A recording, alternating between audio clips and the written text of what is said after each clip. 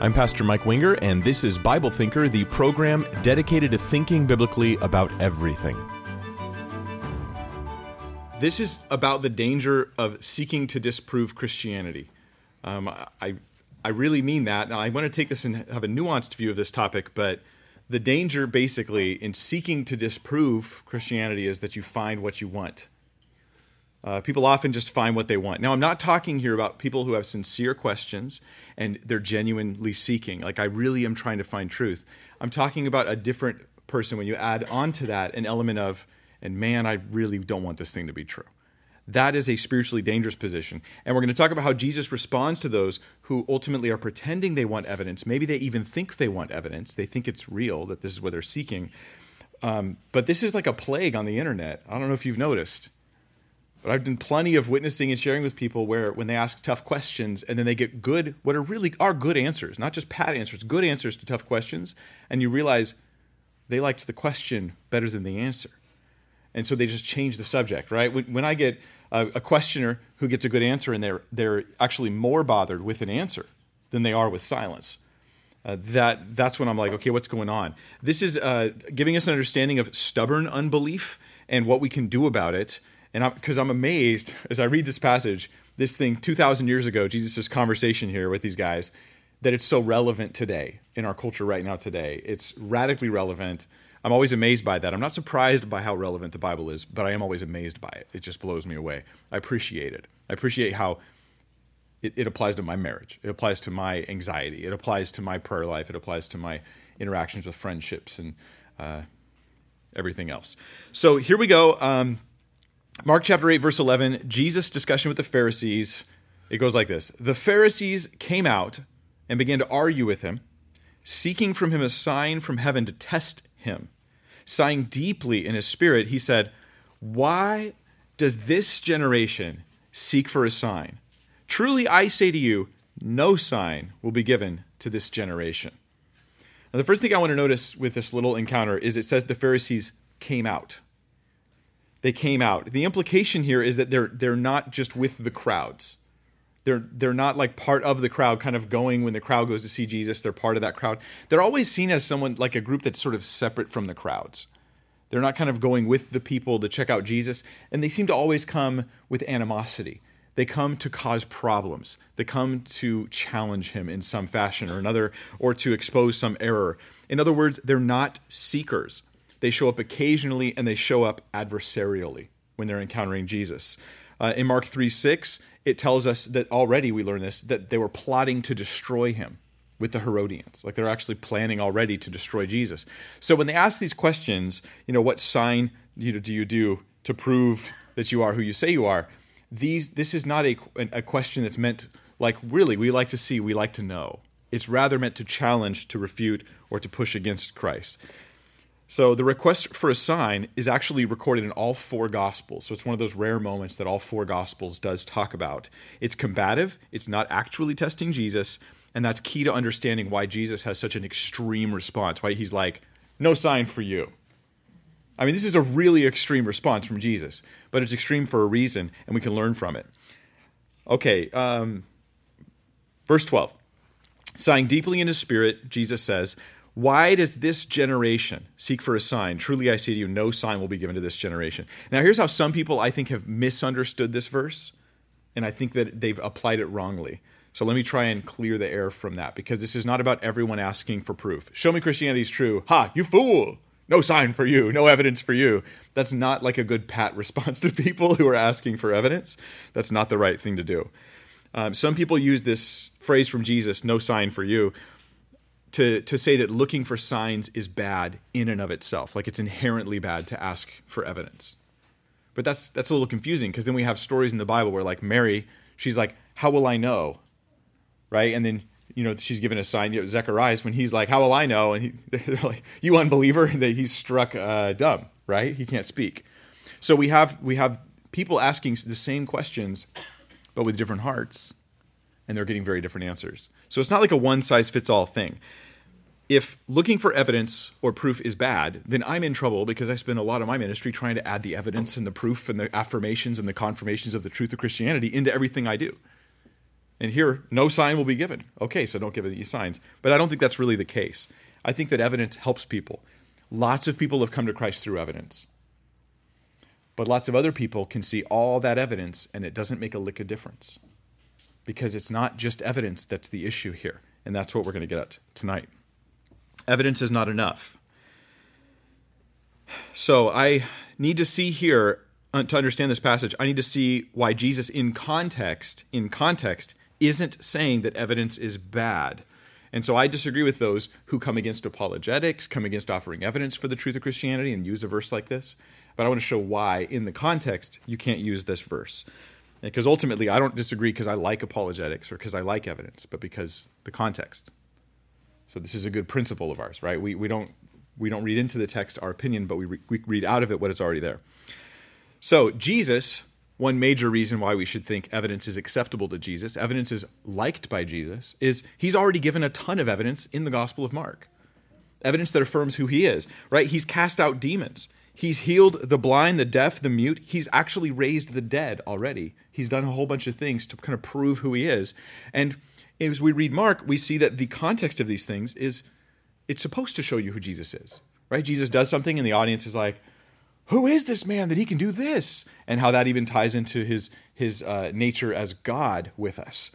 So we see evidence being offered regularly.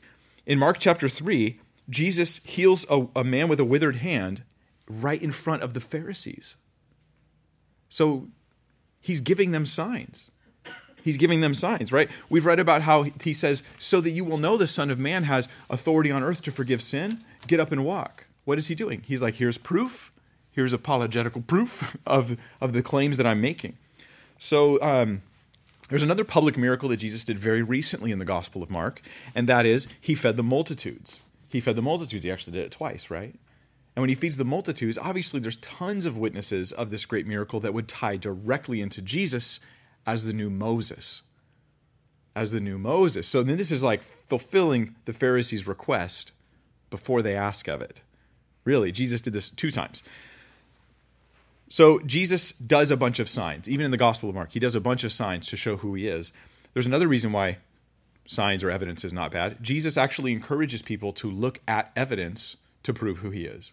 So he does the evidence to prove it, but he also tells you, hey, look, see the evidence? That'll prove to you who I am. I'll give you a few places where we see this. In John 10, verse 37 and 38, listen carefully to the words of Jesus. See if you can comprehend the logic of what he's saying, right? He says, if I'm not doing the works of my Father, then do not believe me. If I'm not doing the works of my Father, then do not believe me. But if I do them, even though you do not believe me, believe the works, that you may know and understand that the Father is in me and I am in the Father. So he's like, even if you're not just taking my word for it, because he's God with us, like he has the authority to say, I am who I am, believe me, just take my word for it. But on our human side, how do we know, right? Like anyone can say that, so how do we know that Jesus is who he says he is? So he's doing these works. And so he even meets us there and says, if you don't believe me just on his own authority, believe because of the works. So he points to the works as evidence. In John 14:11, we get it again. Believe me that I am in the Father and the Father is in me, or else believe on account of the works themselves. So he's doing all these miracles in the first century that they had access to and knowledge of. In Luke chapter 7, we have another example of this. This is where John the Baptist is in prison, and he seems to go through a bout of serious doubt. Serious doubt about whether Jesus really is who he thought Jesus was going to be. So he sends his disciples to Jesus. He's like, are you the one who is to come, or should I look for another? And he's confused. Now he's willing to trust Jesus just at his word.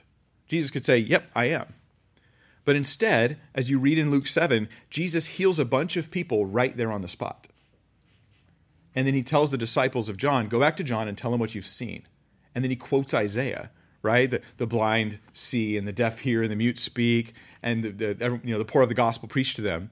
And so he's telling, this is really neat because what we have is miracles and fulfilled prophecy, 2 of my favorite apologetics for the truth of Christianity. Jesus is giving these to John as evidence to prove who he is. Now, if you took what Jesus says to these Pharisees like as a blanket rule for everybody, then Jesus would have to say to John, no sign for you. A wicked and adulterous John asks for a sign or for some sort of confirmation of who I am. And John, think what he had already. John had, not only did he have the Old Testament, did he have, testimony of things that Jesus had done. He saw the Holy Spirit descend on Christ with his own eyes. He had God. You don't have this generally, right? God directly revealed to himself, hey, when you see this one and the Holy Spirit descends upon him, you'll know he's the one. So John, it seems to me, has more reason to believe than most humans have. And he doubts, but it's sincere. And Jesus meets him right there. Gives him evidence, gives him reasons, all that stuff. So sincere doubt, evidence, let's give people help. They're confused, they're struggling, they're looking for help. Let's point to publicly accessible miracles as evidence of who Christ was, of, say, his death and resurrection, of fulfilled prophecy in the scriptures. Let's give people something to hold on to for those times where they're struggling, right? That's a good thing. I think that's a Jesus thing. I think Jesus did apologetics right there in Luke chapter 7. So Jesus is not against showing signs. This is something else. This is something else. And there's 3 indications for that, right? The use of signs by Jesus, that's the first one we already talked about. But then there's 2 more, and that is in this passage itself, in the context, he sighs deeply in his spirit. Meaning he's bothered by something. They ask for a sign, and it's like really bugging him. He didn't do this with John. He didn't do this with other people at other times. But now it's really bothering him. And in the context, right, they've already got all these signs, all this evidence for Jesus, and they're rejecting it. Then the third reason, of course, is where he says the this generation comment. So I'll come back to that in a minute. But just remember, he's like, why does this generation seek a sign? We'll come back to that. So why did Jesus sigh, though? Why does he sigh deeply in his spirit there in verse 12? I think the idea is disappointment. He's sighing like, this is disappointing. He's living in the moment with the people, he's engaging with them, and he's sighing in disappointment. The request for another miracle or another sign is problematic because he just gave them a whole bunch of good reasons, and they're rejecting him for things that have nothing to do with those reasons. It's not just fear, it's not just doubt, it's not just I'm struggling. It's rather a will to reject the truth of God, a choice to reject God's truth. It's a spiritually dangerous thing. I get this, for instance, in video comments on YouTube. I'll sometimes get comments from people, and I'm not angry about it. I'm just pointing. I'm not mad at y'all. I'm just saying. It happens where the comments on YouTube are in videos where it shows that the person didn't actually watch the video or pay attention because they're like, I'm going to refute you, and then they put a comment down, and I'm like, I dealt with that. Like, all you got to do is watch a whole hour video to know what I dealt with. All right, just. I know my videos are long, but yeah, I dealt with that. I dealt with that specifically in this video. How is it that you're asking? And a lot of times I'm thinking they did watch the video and it just doesn't click. Like there's a brain block keeping things from clicking. So in a video I have where I'm dealing with some atheist propaganda type stuff, and I explain, how history works, how historians treat topics and issues, and I have quotes from a historian to refute some typical atheist comments about history, showing that this is not how history works. And the comments are like, Mike, you still don't get it. And I'm like, okay, I don't really know what to tell you. I don't know what to say at that point. When the Pharisees come up and they're still asking for evidence at this point with that heart, it has nothing to do with evidence. Evidence is a distraction from the heart issues. So for Jesus to present them with more evidence doesn't fix anything. It just gives them one more thing to explain away. Jesus could heal a guy right there, on the spot. Oh yeah? Get up and walk. And they go, that guy was a plant. I think it was a plant. Show us another sign. All right, I'm going to feed the multitudes again. I think his disciples were smuggling food in while he was doing that, right? Like he kept walking away and coming back with more food. I think that's what probably happened here. And it's just, all we're really doing is giving them more truth to reject at some point. And that's what Jesus is dealing with. He wants to deal with the heart of the issue. He disapproves of their motives because it's like they're building up an immunity to evidence, an immunity to proof. And sometimes that's what I see from people who are really aggressively against the truth of Christianity is they build up an immunity to discovering the truth of Christ. And it's a very sad situation. As someone who does a lot of outreach and does, apologetics, evangelism kind of stuff, I don't really know the right way to respond. Sometimes I'm like, should I just do what Jesus did? No sign for you. Why? Because your heart's all messed up. Because then they're like, yes, finally, you said my heart was messed up. Now I got to play my victim card. And you're talking about how mean you are and how you're trying to judge me and all. And I'm just like, it's like that conundrum in Psalms. Like, answer the fool according to his folly right? Or don't answer the fool according. It's like either way, it's going to be a problem. Is the issue there? So now we get to the idea of why does this generation seek for a sign? Jesus says that. Why does this generation? What's unique about this generation? Well, it's good to know in the Bible when you read the phrase "this generation," it's not talking about now. We sometimes unintentionally do that, right? Like I read this generation. Oh, it's talking about 2020. Or it's talking about today. No. This generation was the generation when Jesus was walking the earth. After Jesus was right there in their midst, doing signs and miracles all over the place, proving who he was to thousands and thousands of people, demonstrating the truth of who he was. And now he's like, this generation's asking for a sign. What's the problem? The problem is they've already received more evidence than most people ever will. And they're still rejecting Christ. Jesus' own presence, fulfilling prophecy, meeting messianic expectations, doing miracles. When people with the most evidence are asking for evidence, that's the problem. That's when you start to go, okay, something else is going on here. Something else is happening here. Evidence doesn't matter here. It's a distraction from the real heart issues that are going on. So here's some wisdom we get from this. Signs are good. And some people are really impacted by signs or evidence. I think signs are just evidence in this case. What sign do you do to show who you are? That's what they're asking. Signs is evidence. So evidence is good, but evidence doesn't do it for everyone. And those people will often just keep asking for more signs or more evidence, and they'll say things like, one of the common atheist comments I get or agnostic comments I get is, there is no evidence for God. And you're like, well, how about I give you, here's one whole line of reasoning, carefully defended argument for God's existence using different evidence from philosophy and science. There is no evidence for God. Oh, okay, well, let's take the teleological argument. Are we going to take this and we're going to argue this down using the design of the universe and the intricacies? How about molecular biology and just show that this is clearly, there's intent going on in what's happening? How about the existence of the human soul? And they go, there is no evidence. Okay, fulfilled prophecy in the scripture, and that they go, there is no evidence. And so after a while, it's like the reverse of the emperor has no clothes. It's like they're running out. There are no clothes on anybody ever, no matter, and they start to see things that way. And this, I think, is a heart issue. And it's sad. It's not good. It's a sad thing. It's a heart condition that's going on. Let me give you one more reason why Jesus supports evidence, and it connects to this. Like I said, this passage is recorded in 4 Gospels. Let's look at the parallels of this Matthew and Luke. In particular, we'll look at Matthew. We'll also look a little bit at Luke here. But Matthew chapter 16, it gives us another reason why we should think Jesus does support evidence, and that what he's really targeting is a heart issue, and that heart issue is actually very common. I would imagine more people are, from my personal experience, more people are turning their back on God because of heart issues than evidence issues. I think that's probably the case. So here's the fourth reason. Matthew 16, verses 1 through 4. I'm just going to read through this. It's our parallel passage.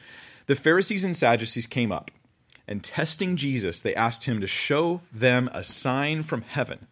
But he replied to them, and this is the longer explanation. It's not the shortened version we get from Mark.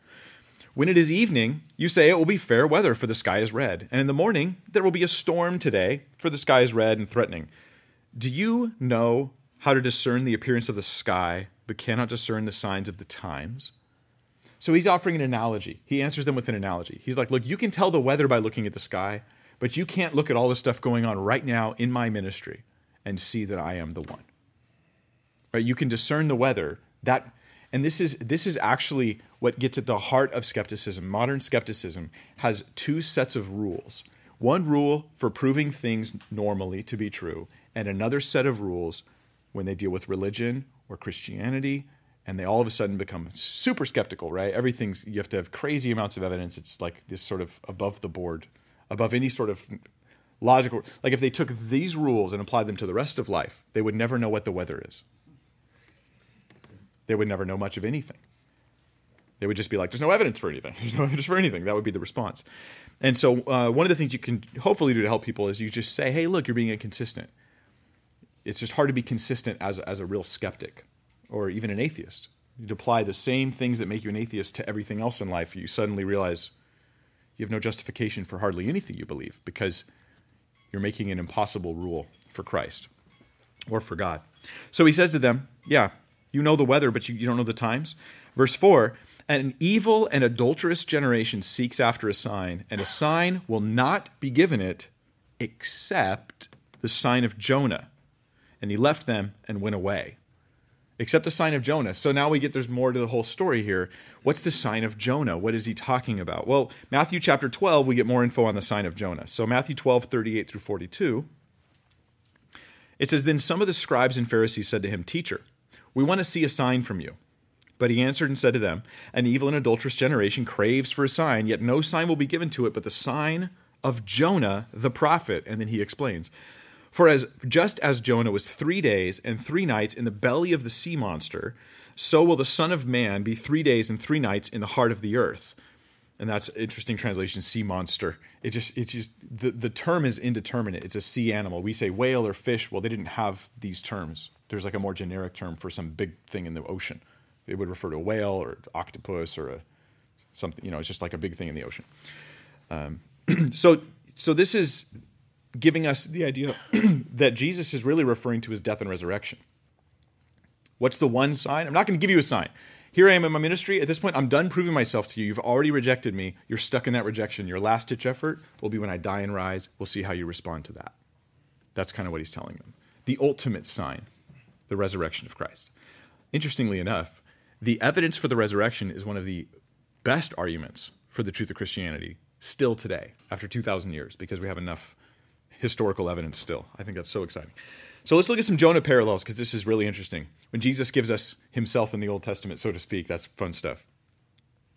Jonah was spit out of a fish of some kind, and that was a sign to the people that God was speaking through him. It was like his condition, whether he was looking crazy or whatever. There was something about this situation with Jonah that caused the people of Nineveh to be more likely to listen to him. And so with Christ, when he rises from the dead, you should listen to his words. That's the idea. It's a verification of the truth of his claims. So how can someone say Jesus rose from the dead, but Christianity is not true? It just doesn't really follow logically. Now, I've heard some people try to say it. Oh, he rose, but that doesn't mean Christianity is true. So maybe people just rise sometimes. And I'm like, no sign will ever please you. At that point, you can't follow the logic where it's supposed to lead you. That's sad. But obviously, if Jesus rose, we have all of Christianity being true, hanging on the back of his resurrection. Jonah was sent to undeserving Gentiles. This is interesting because of all the prophets of Israel. He was sent to undeserving Gentiles. He didn't even want to go. He's like, I want those Ninevites to die. They're really, really bad people. That's why God was going to judge them. Jonah didn't want to go. He fled away from the presence of the Lord to not have to go to Nineveh because he just wanted them to die. He's like, if I go and preach, they have a chance to repent, and you're gracious and you might forgive them. I'd rather just see them go down. So he flees, right? The undeserving Gentiles. Jesus brought salvation to people that these very Pharisees would rather see burn. They prefer to see those people burn. Jesus brings them salvation.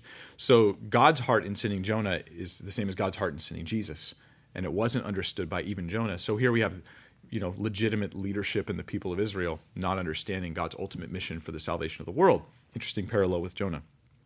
With Nineveh, judgment was already on its way, and believing Jonah and repenting was the only way to escape it. And with Jesus, it's the same. Judgment's already upon us. It's already coming because of our sins. God's delaying it, right? But if you trust in Christ and you repent, you can be forgiven of your sin. And so it's neat because Jonah didn't go and say, you all, Ninevites, y'all got to obey the Old Testament law, and then you can be saved, right? It was just repent. Believe me and repent. And Jesus is like, believe me and repent. Turn from that godless life to follow me. Trust. And that's it. It's not a law thing. I think that's pretty interesting. So with Jesus, it's the same. Jonah was in this sea creature, whatever kind it was, for 3 days and 3 nights. It would really take a miracle for him to survive, wouldn't it? I think people are like, how did Jonah survive in the 3 days and 3 nights? And I'm like, that's kind of the point. That's what makes it a sign. Because Jesus didn't survive. He died. He spent 3 days and nights, that's the idiom, and then rose again. As far as the idiom, I'll mention this real quick. I have a video on this, on the supposed contradictions in the Bible.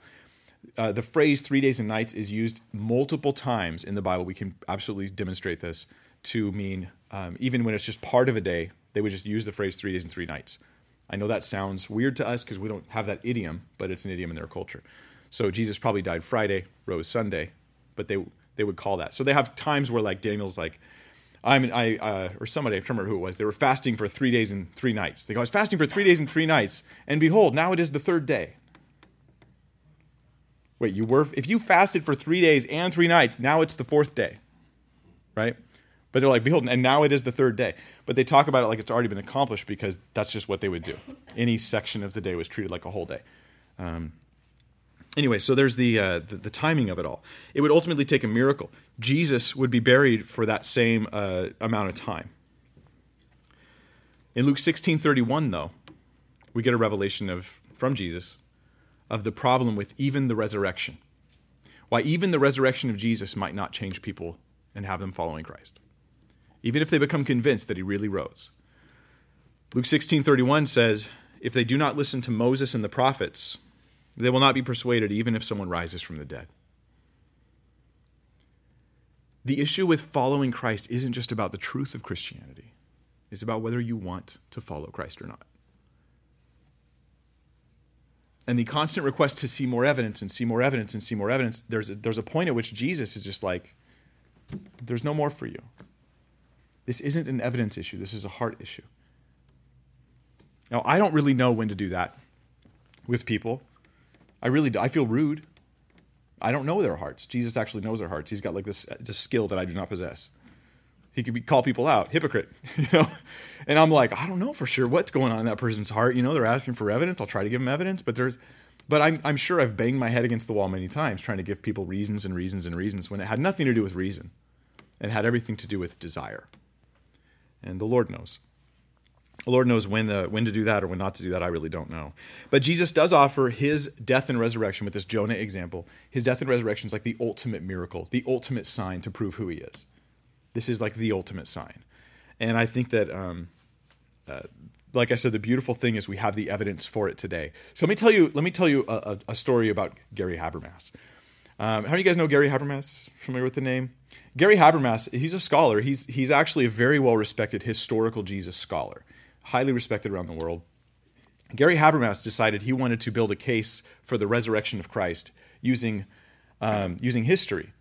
Except he realized that when he was trying to prove Jesus rose to non-believing, even thoughtful guys, even scholars or historians, that they would want to dispute every little detail about the life of Christ. And so as he's trying to gather all his evidence, they would want to pick apart each piece of the evidence. And so at least as I understand it, my understanding of how this happened is he's like, well, what if I only take the pieces of evidence that historians have a consensus on, over 90% agreement?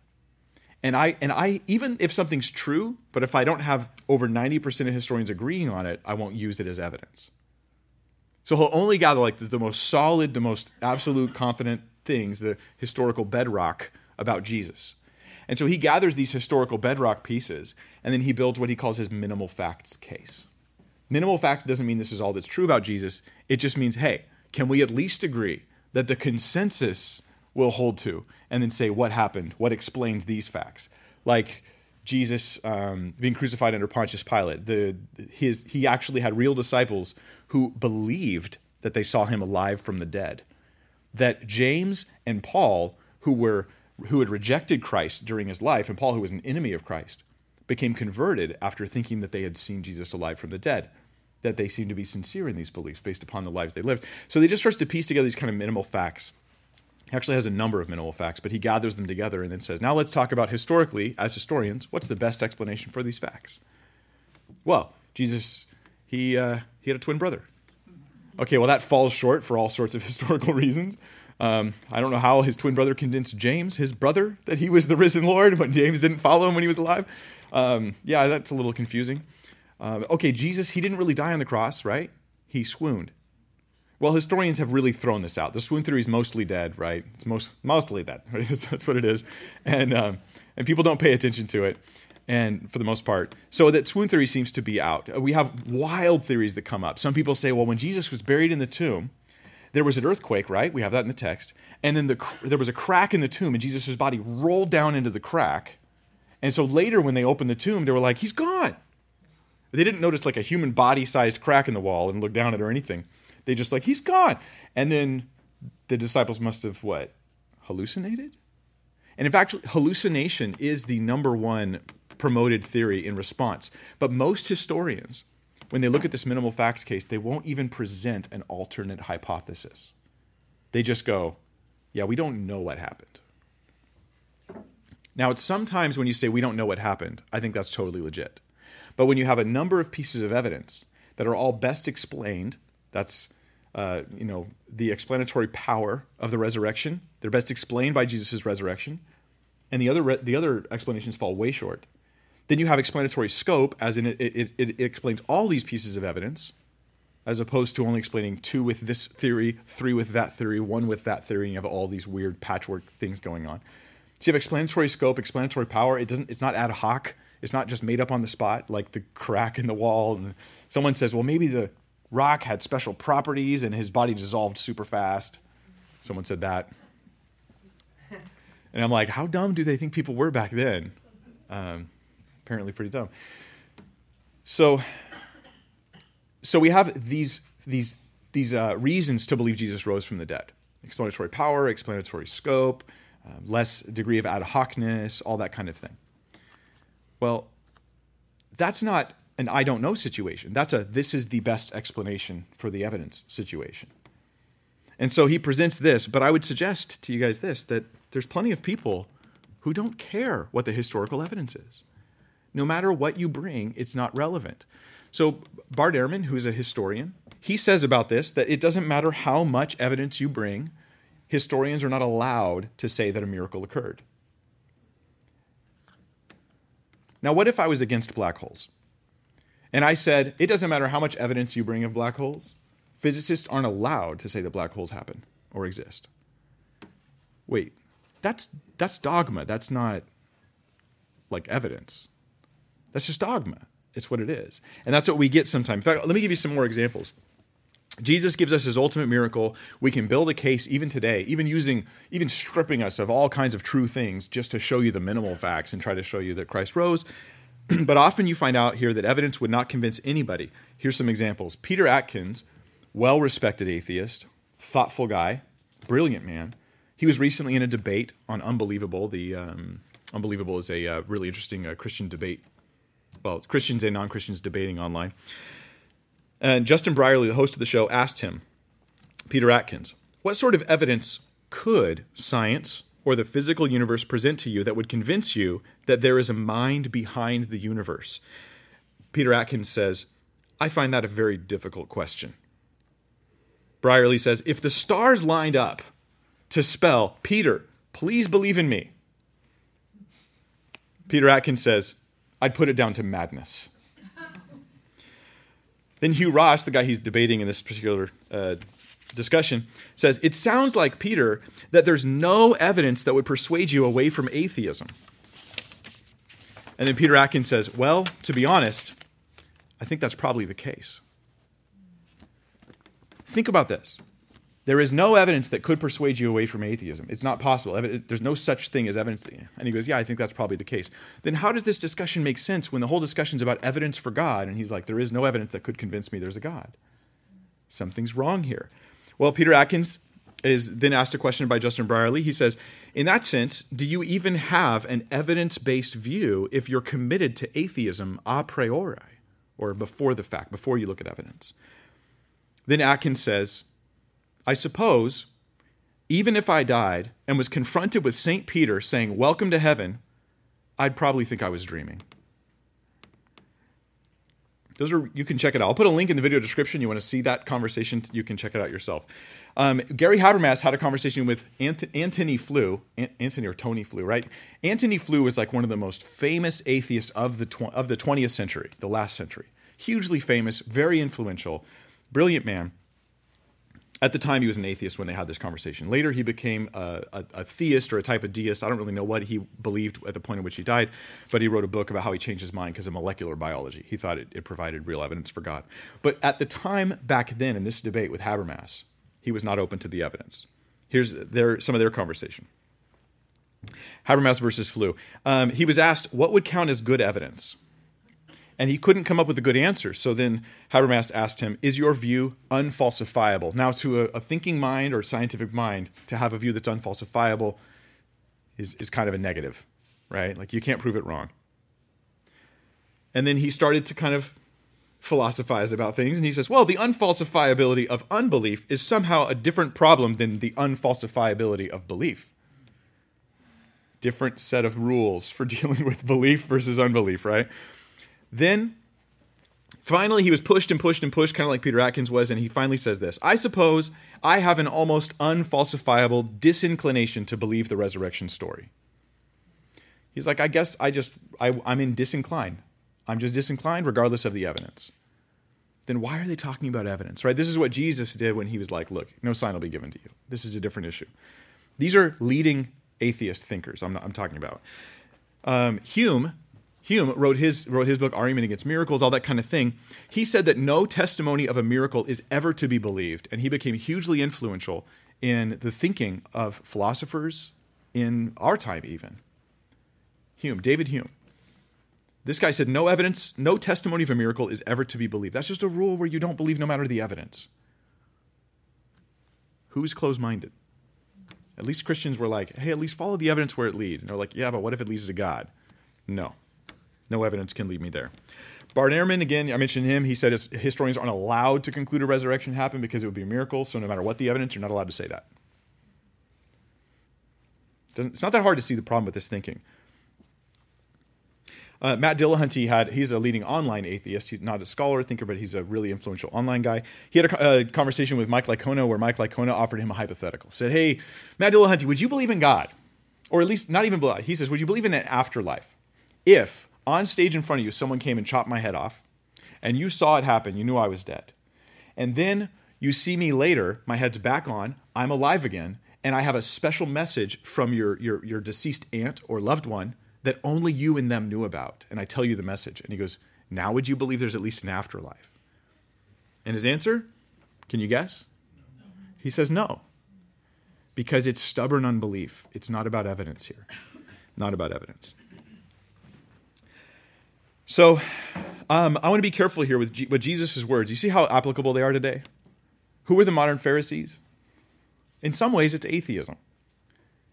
In some ways, it's agnosticism. In some way, it's the, I don't know, but I'm always going to not know, no matter how much evidence there is. That's unfortunately, in some cases, what it is. So I'm not saying everyone has the same evidence. The Pharisees are in a particular good place for evidence. They have way more evidence than most people today have. But for those who do examine the evidence and do consider the evidence, and you see what's there, it should be compelling belief at that point. God only holds us responsible for the evidence we've actually been exposed to in this life. That's an important thing to know. We're not held responsible as though we watched him rise from the dead ourselves if we didn't. We're just held responsible for what he has revealed to us. We're only accountable for those types of things. We get this in Scripture when Jesus puts woe on Chorazin and Bethsaida. He's like, hey, if the miracles done in you were done in Sodom and Gomorrah, they would have repented. It's going to be worse for you in judgment than for them because they had way more evidence than Sodom and Gomorrah had. So God only calls us to be accountable for what we have been exposed to, what we've been made aware of. So I'm not saying that everyone has the same evidence or that everyone's held accountable to the same, as if they've had the same evidence. I am saying that there are all kinds of spiritual issues that factor into our requests for evidence. He calls them a wicked and adulterous generation. Certainly the Pharisees thought they were sincere God seekers. I'm a sincere seeker. How dare you say that to me, Jesus? But Jesus knows their heart. Now, I don't usually have the courage or the wisdom to know when to tell someone they're just being wicked and adulterous against God. You don't really care about evidence. But I do sometimes ask one question, which is this. Let's suppose Christianity was true. Would you follow Jesus? Follow him. Not just acknowledge his existence. Would you follow him? Would you yield your life to Christ? Follow Christ. Worship God. And if their answer is no, then I say evidence isn't your problem. Because even if it was true, you wouldn't come in line. You wouldn't yield your heart and life to Christ. That's a different issue. So I have asked that question before and found it to be something that helps people realize, because they don't realize they're doing it, usually in my experience. It's not self-aware that they're rejecting these things like that. But some people, when they reject Jesus and say, I'm just being rational, we can compare that to even testimonies from people who were non-believers, who, after they got saved, they tell you, man, I was not rational. I said I was rational. I thought I was rational. But I'm telling you, I was not. There was all kinds of other stuff going on. I didn't want to stop my lifestyle. I didn't want to yield to God. I didn't want it to be true. And then you realize there's a different issue here. John 7:17, Jesus says, if anyone is willing to do his will, he will know of the teaching, whether it is of God or whether I speak from myself. Speaking again of the will. Is my will desiring to yield to God? Then I'm in a much better position to see the truth of Christianity. But if my will is rejecting God, that might be why I can't see the truth of it either. My vision may be skewed by my will. So the will is the issue, not the intellect in this case. I wonder if the atheist said, I really am willing to believe in God. If at least if you took 100 atheists who say, no matter what, I'm rejecting God, and 100 who said, no, I'm really willing, I really want to see the evidence.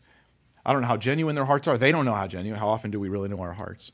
But I'll bet more of them would get saved. I'll bet more of them would give their lives to Christ and respond to the evidence. So, not trying to be rude or mean or cruel or anything like that. But if you're saying, okay, Mike, that might be me. That might be me. Like, I'm listening and I'm thinking it's a will issue. I've been pretending it's evidence. I actually thought it was evidence issue, but I think you're right. I think it might just be my will. What can I do? And I think the call in Scripture is not to condemn you. The call in Scripture is to make you aware of this so you can humble yourself and start seeking the Lord and start praying and asking God, Lord, I think I'm just unwilling. Help me with this. Please meet me here.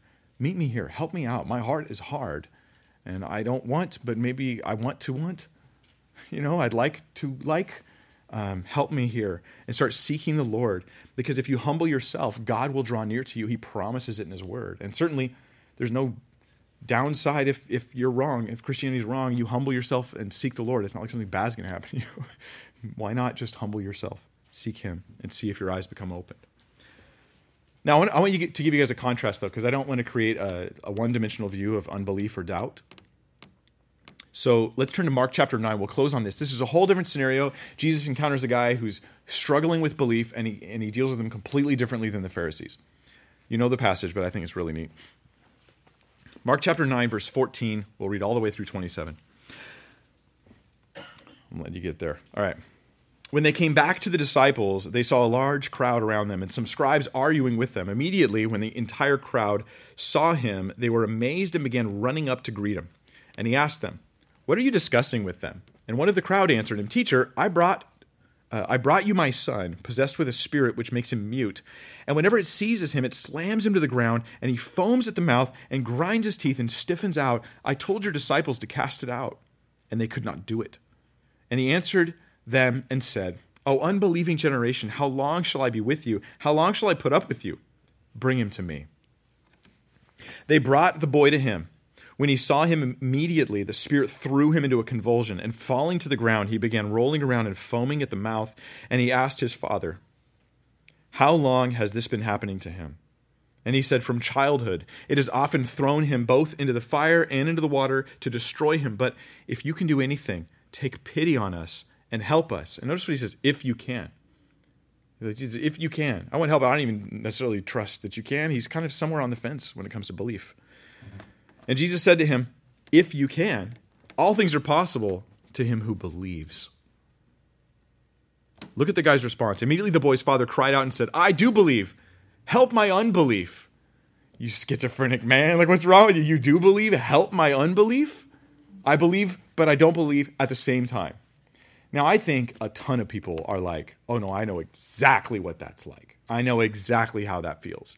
And this is not the Pharisees that Jesus has rebuked. This is a different guy, isn't he? He's like, "I believe, Lord, help my unbelief. Here's me. I'm open, Lord, I'm willing, but man, I'm struggling. I'm dealing with doubt. I don't have certainty, but I'm reaching out to you." And look at what Jesus says. I do believe, help my unbelief. When Jesus saw that a crowd was rapidly gathering, he rebuked the unclean spirit and said to it, "You deaf and mute spirit, I command you, come out of him and do not enter him again." After crying out and throwing him into a terrible convulsions, it came out, and the boy became so much like a corpse that most of them said, "He's dead." But Jesus took him by the hand and raised him up, and he got up. Here's Jesus. "I can heal him if you will believe." Here's him. I believe and I don't believe at the same time. Help. And here's Jesus. That's good enough. And he heals him. Whew. You mean I don't have to have total perfect certainty as a Christian to have faith? No. No. I mean, it's good. It's nice to feel super confident and strong, but you can also be really staggering and weak. And the Lord meets you there, and he will accept you and embrace you. Because belief and unbelief coexisting is different than rejecting Christ. And that's something he accepts. If this is you, then God meets you there. If your posture is like, my arms are folded, prove it to me, God, prove it to me. That's good luck with that. That's an attitude issue. That's not an evidence issue. But if you're here, I think that Jesus meets you there. And there's one other example I'll give I want to round this out. I don't want us to think of people as two-dimensional. We're three-dimensional people. We go through all kinds of different situations. One week we're this way, one week we're that way, In John 1, verses 45 through 51, we meet someone who's kind of in the middle ground. They're a little bit like obstinate, like doubting, but then they see a piece of evidence and they immediately become convinced. Right? So they're a different scenario than the Pharisees. In John 1:45, we read about his name is Nathanael, right? He's one of the disciples. In John 1:45, it says, Philip found Nathanael and said to him, we found him of whom Moses in the law and also the prophets wrote, Jesus of Nazareth, the son of Joseph. Through Moses and the law, they all wrote of him. He's the one, right? He's the Messiah, basically. And Nathanael said to him, can anything good come out of Nazareth? This is like a scoffing, mocking phrase. It seems that way to me, right? Like he's kind of like, Jesus. Oh, so you're telling me some like first century Jews saving the world, huh, from our sin? Is that what you're telling me? Like it's kind of that attitude. But there's an openness in Nathanael because Philip says to him, come and see. He asks him to be open to the evidence, right? Come and see. Come and see. Come and check out Jesus. Verse 47, Jesus saw Nathanael coming to him and said of him, behold, an Israelite indeed, in whom there is no deceit. Nathanael said to him, how do you know me? How do you know me? Jesus answered and said to him, before Philip called you, when you were under the fig tree, I saw you. Okay, this is obviously knowledge a human couldn't have. Now this, to a 21st century audience, you're like, well, how do I know they didn't just write that? But look, Nathanael wasn't struggling with that at all, right? He's there at the time. Jesus is like, I saw you under the fig tree. And he's like, oh. And he realizes he's in the presence of someone who he underestimated greatly. So Nathanael, he responds. And he says, Rabbi, you are the Son of God. You are the King of Israel. And he's like blown away. It's like coming across king, the young king when he pulls the sword out of the stone. You're like, oh, you're the one. I thought you were just this scrawny little. We were watching that movie the other day, so I can't help it. Arthur, right? Arthur? Richard. I forget. I wasn't paying very much attention to it, apparently. So he's like, Rabbi, you are the Son of God. You're the King of Israel. Jesus answered and said to him, because I said to you, I saw you under the fig tree, do you believe? You will see greater things than these. And he said to him, truly, truly, I say to you, you will see the heavens opened and the angels of God ascending and descending on the Son of Man, which is actually a passage we're going to come to really soon in our study through the Gospel of Mark. So to the people in sort of the middle ground, I am open. I'm skeptical, but I'm really open. Seek, but vet your heart that you aren't resisting God himself, because this is not just information about the truth of the world you're getting. It's a response to the offer of relationship with God through Jesus, which confronts my sin, and I got to deal with all my issues. The whole person responds to the gospel, not just the mind. Not just the mind. So evidence is there, and evidence is good. The real issue, though, will come down to my will. So take care of your will. Be willing to yield to God, to give your will over to him, and you'll be in a better position to find truth, even if it might be a struggle, even if it might be a season of struggle and a hard time. Take care of your will. Let's pray. Lord, we ask that you'd help us to see our problems, the issues of our own wills, where we might be becoming proud. We might be proud. We might be arrogant, inconsistent in the way we handle truth, causing us to reject things that we would just ultimately, we've come to a place where we'd rather not believe that. We'd rather not yield to that. Lord, help us. Help us to not think that we're Commander Spock, we're just logic choppers and we just always follow truth wherever it leads, but to realize we're full people with all of our influences and all of our issues, and it's so important for us to just be yielded to you, God. So show us where we have error, show us where we're wrong, Help us to see the truth of God. Help us to grow. Help us to be humble. And help us to be recognizing where our own spiritual issues are are the things that are influencing us, and we're getting distracted by excuses. We pray you'd help us, Lord, in Jesus' name. Amen.